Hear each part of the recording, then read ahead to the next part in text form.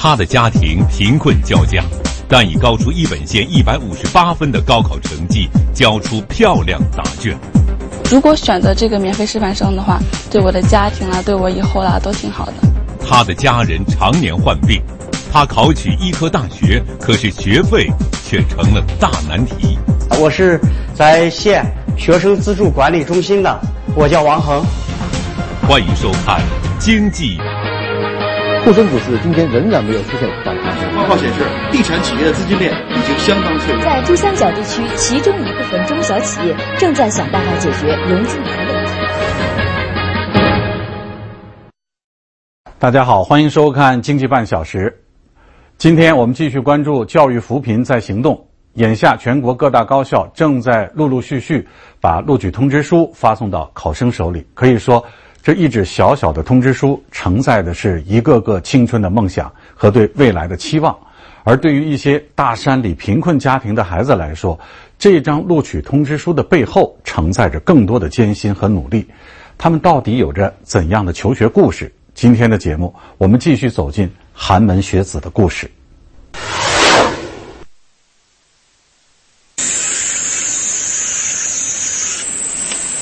这个正在菜地里摘菜的女孩叫许勋环，今年高考，她考了607分，以超过一本线158分的优秀成绩，被陕西师范大学录取。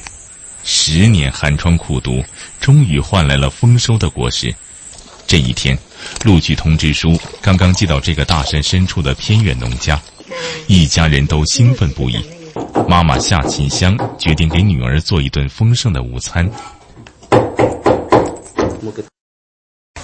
土豆丝炒白菜拌黄瓜，就是这顿庆功宴的全部。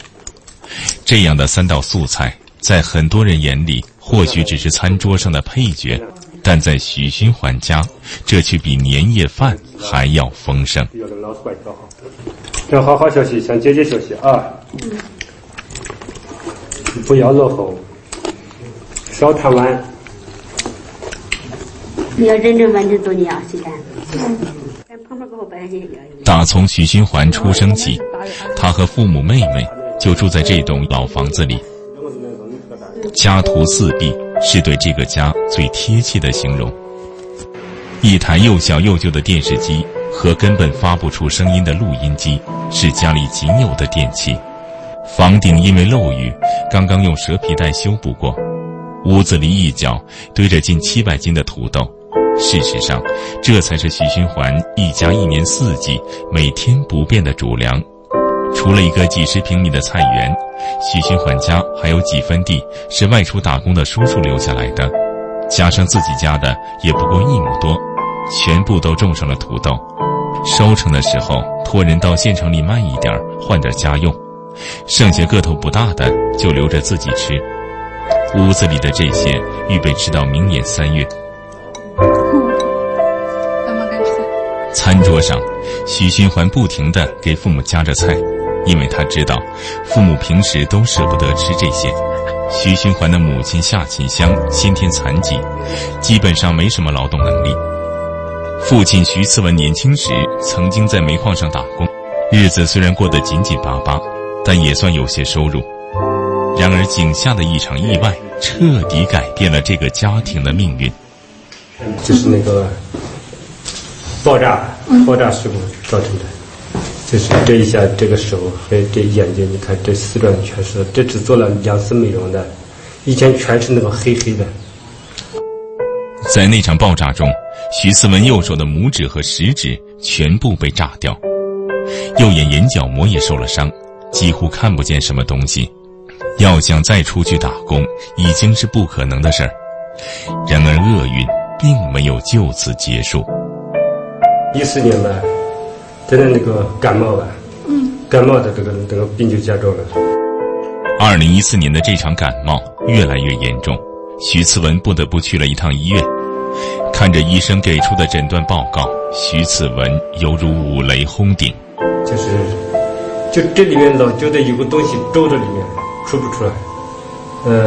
咳嗽那个痰黄的，就是最后到医院呢，就是那个肺部感染嘛，就是肠胃感染。因公致残的徐次文又得上了尘肺病，让这个本就贫困的家庭雪上加霜。洗肺的费用高达1万多块，这对他们来说简直就是一个天文数字。看着2个正在上学的孩子，徐次文做出了一个决定：已经得了这个病，没法改变了，但是我不能因为我这个病又改变他的生活命运。放弃治疗，把钱留给孩子们上学，这是一个贫困父亲对女儿最深沉的爱。但妻子夏琴香不忍心让丈夫就这样放弃生命，四处借钱凑齐了医药费，等医保报销以后再还。慢慢的，徐次文的病情有所好转，但是仍然要每天坚持吃药，1个月的费用在1000元左右，医保报销之后自己还要花上200多，对于这个一贫如洗的家庭来说，也是一笔沉重的负担。考虑到徐次文一家的困境，2017年3月，村里给夏琴香在村委会安排了公益性岗位做保洁员，这样全家每个月终于有了1000多块钱的收入。懂事的徐循环不忍心再增加父母的负担，在学校里，他总是尽可能的节省自己的每一笔开销。学生有困难的时候，老师都会帮助嘛，就是教师对学生1+1的那种帮助。徐循环的母校镇安县中学在了解到他家里的贫困情况，高中3年给他减免了全部的学费，每年还发放助学金2500元。不仅如此，由于徐循环的成绩一直排在年级前10名，每年还有600块的奖学金。这笔钱他自己从来舍不得花，总是省下来补贴家用。就人越长大就越懂事了嘛，想的就越多了嘛。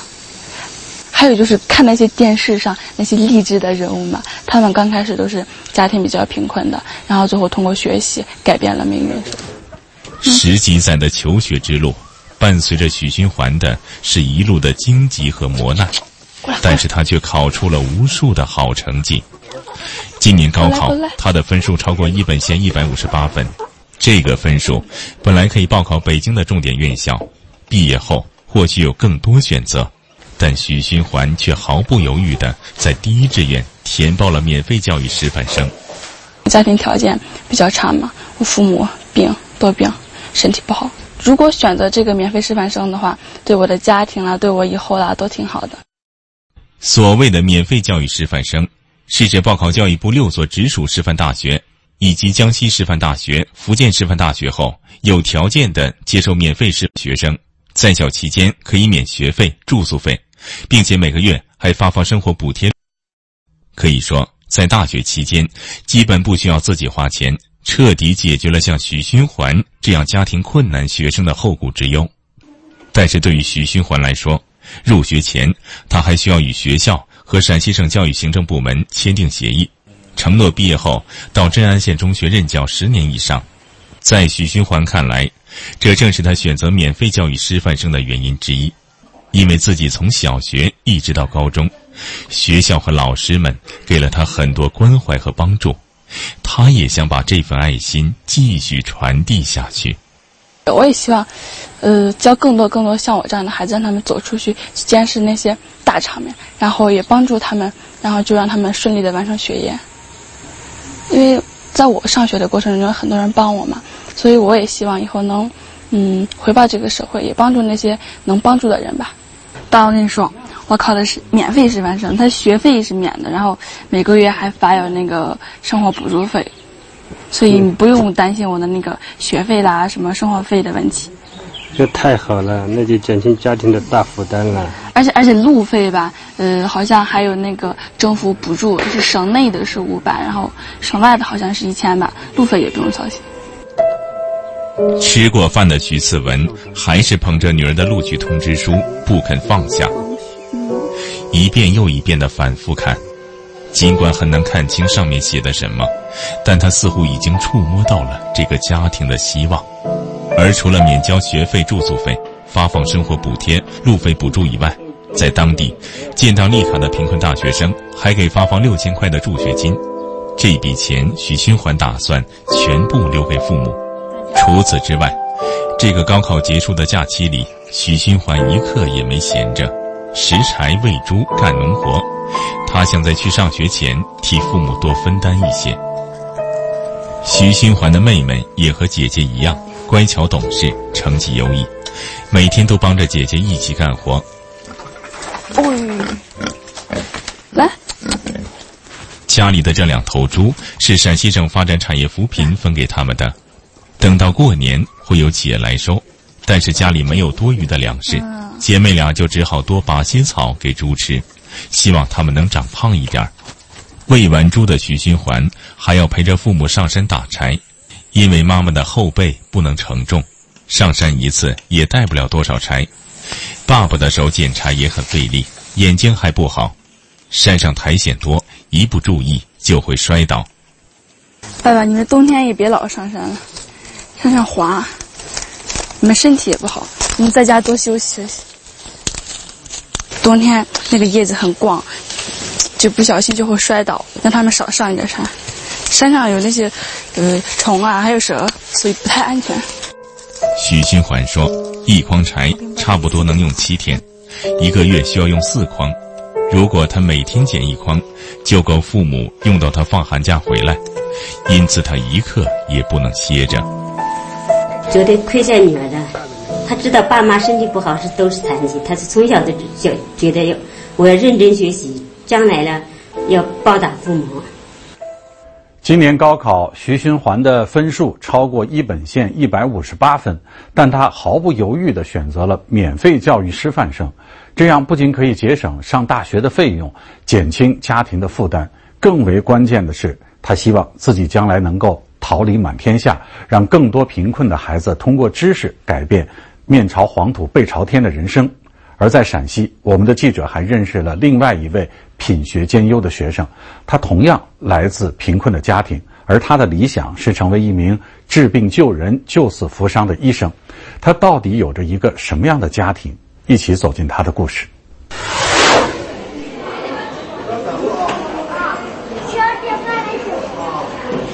你那个赠那个录取通知是那个复印件的，你可以委托你的亲戚朋友，到时候给我送到这儿来。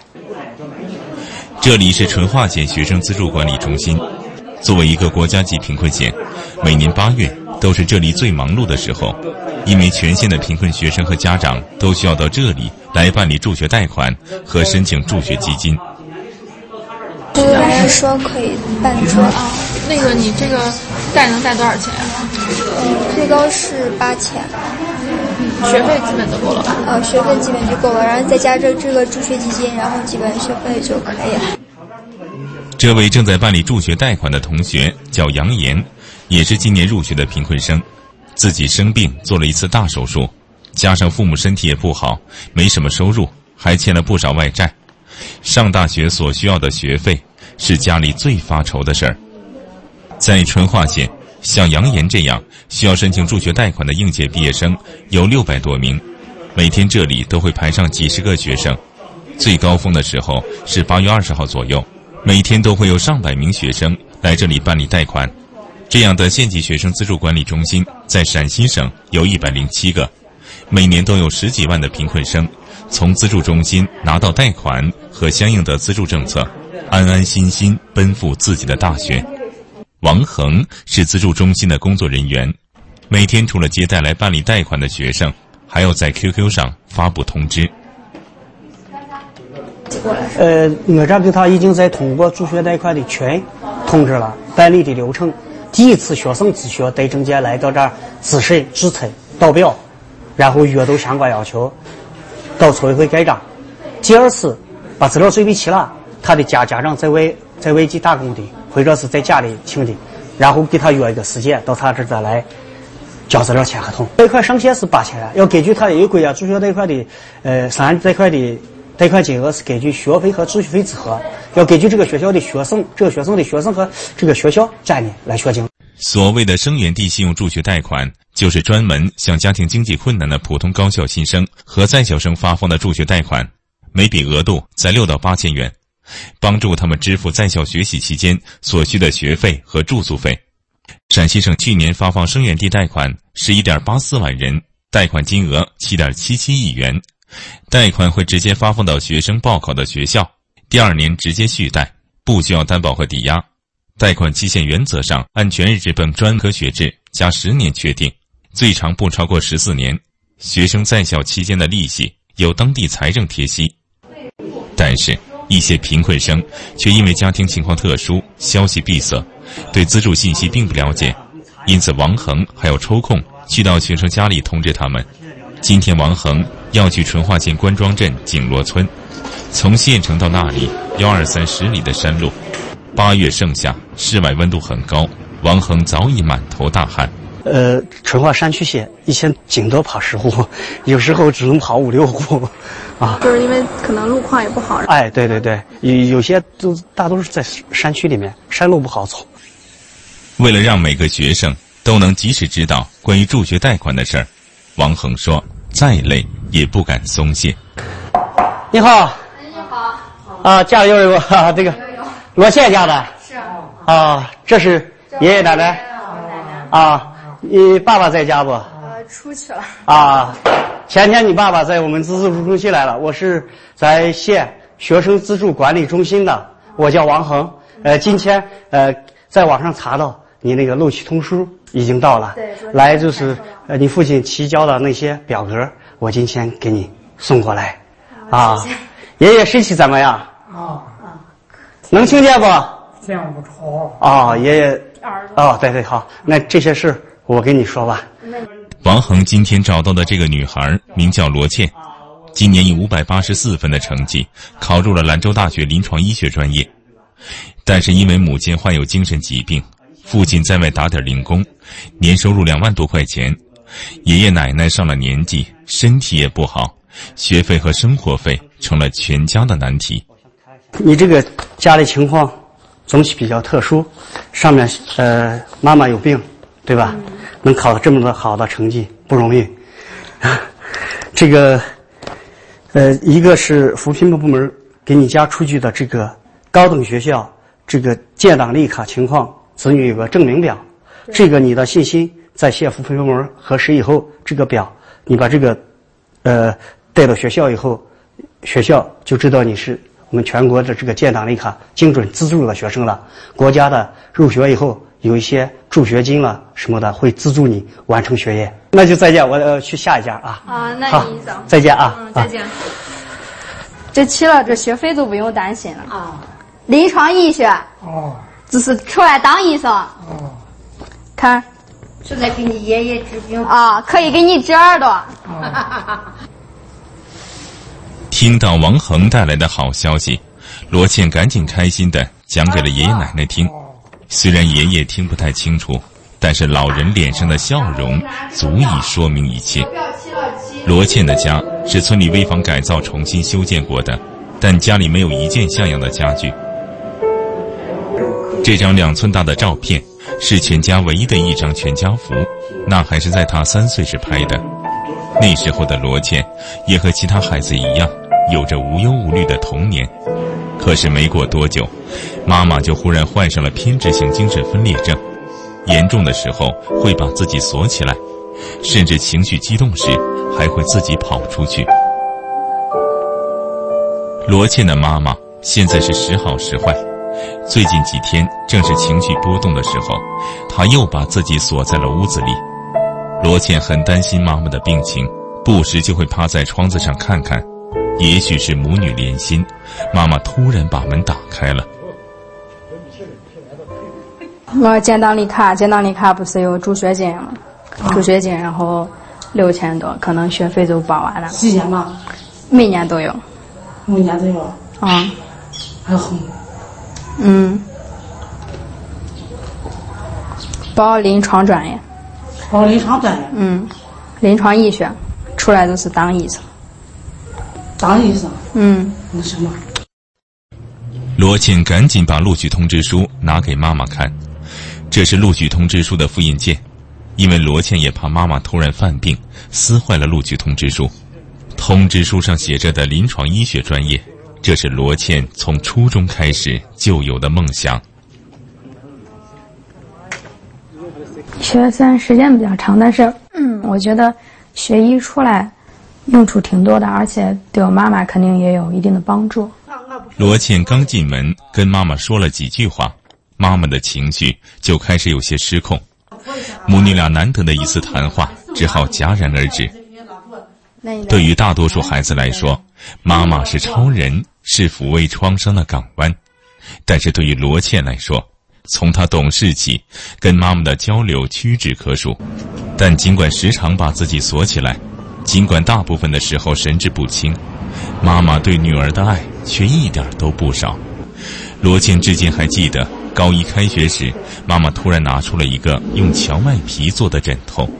就是初中的时候，我也不是一直用了一个比较小的枕头嘛，然后初三毕业了拿回去的时候他看到了，然后上高中的时候他就给我做了一个稍微大一点的。就是他自己手工给你缝的。对，自己买的那个荞麦皮，然后那枕头也是自己缝的。这是妈妈在精神状况暂时清醒时给罗茜亲手缝制的，这个枕头上缝了些小动物的图案。也许在母亲眼里，女儿始终都是自己生病前那个童心未泯的小女孩。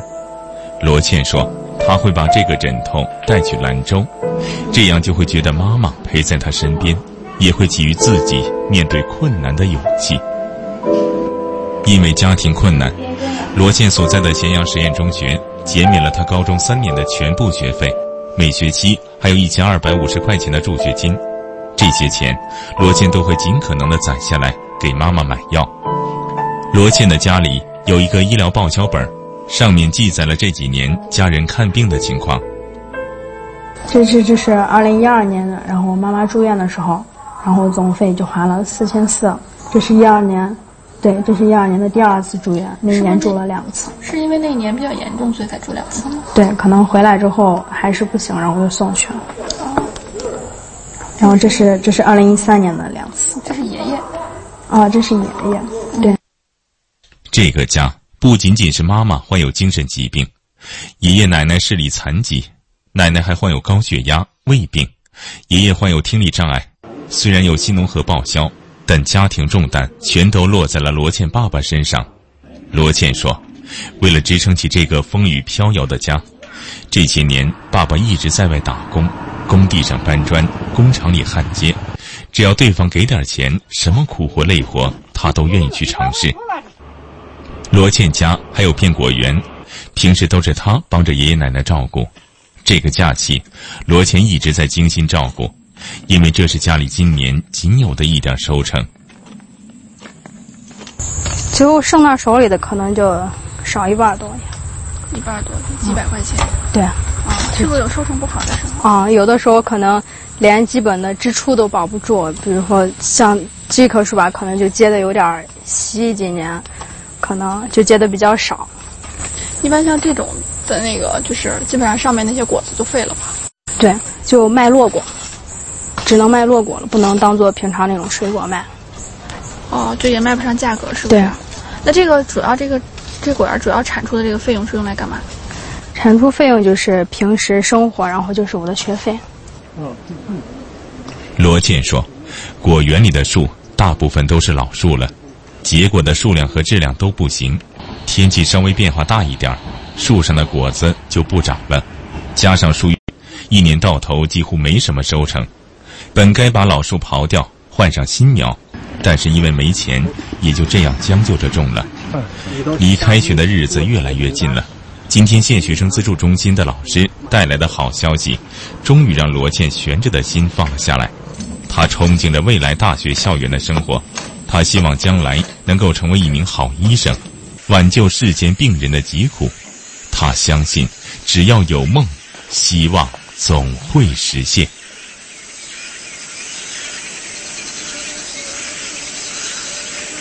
罗茜分别居住在秦岭的2端，他们都出身在贫病交加的家庭，都经受了比同龄人更多的磨难。所幸在他们的顽强努力下，在国家助学贷款、地方教育扶贫的帮扶下，他们都顺利考上了大学，离自己的梦想越来越近。事实上，为了让每一个寒门学子都能圆大学梦，教育部提出了3不愁的高校学生资助工作任务和目标，就是现有的学生资助体系能够帮助广大学生入学前不用愁，入学时不用愁，入学以后更不用愁。这为寒门学子改变家庭命运、改变自己的命运提供了有力的支撑。祝愿他们在今后的成长道路上百尺竿头更进一步，早日成为社会有用之才。好，今天的节目就到这里，感谢您的收看。更多内容请下载央视财经客户，稍后请继续关注中央电视台财经频道的其他节目。再见。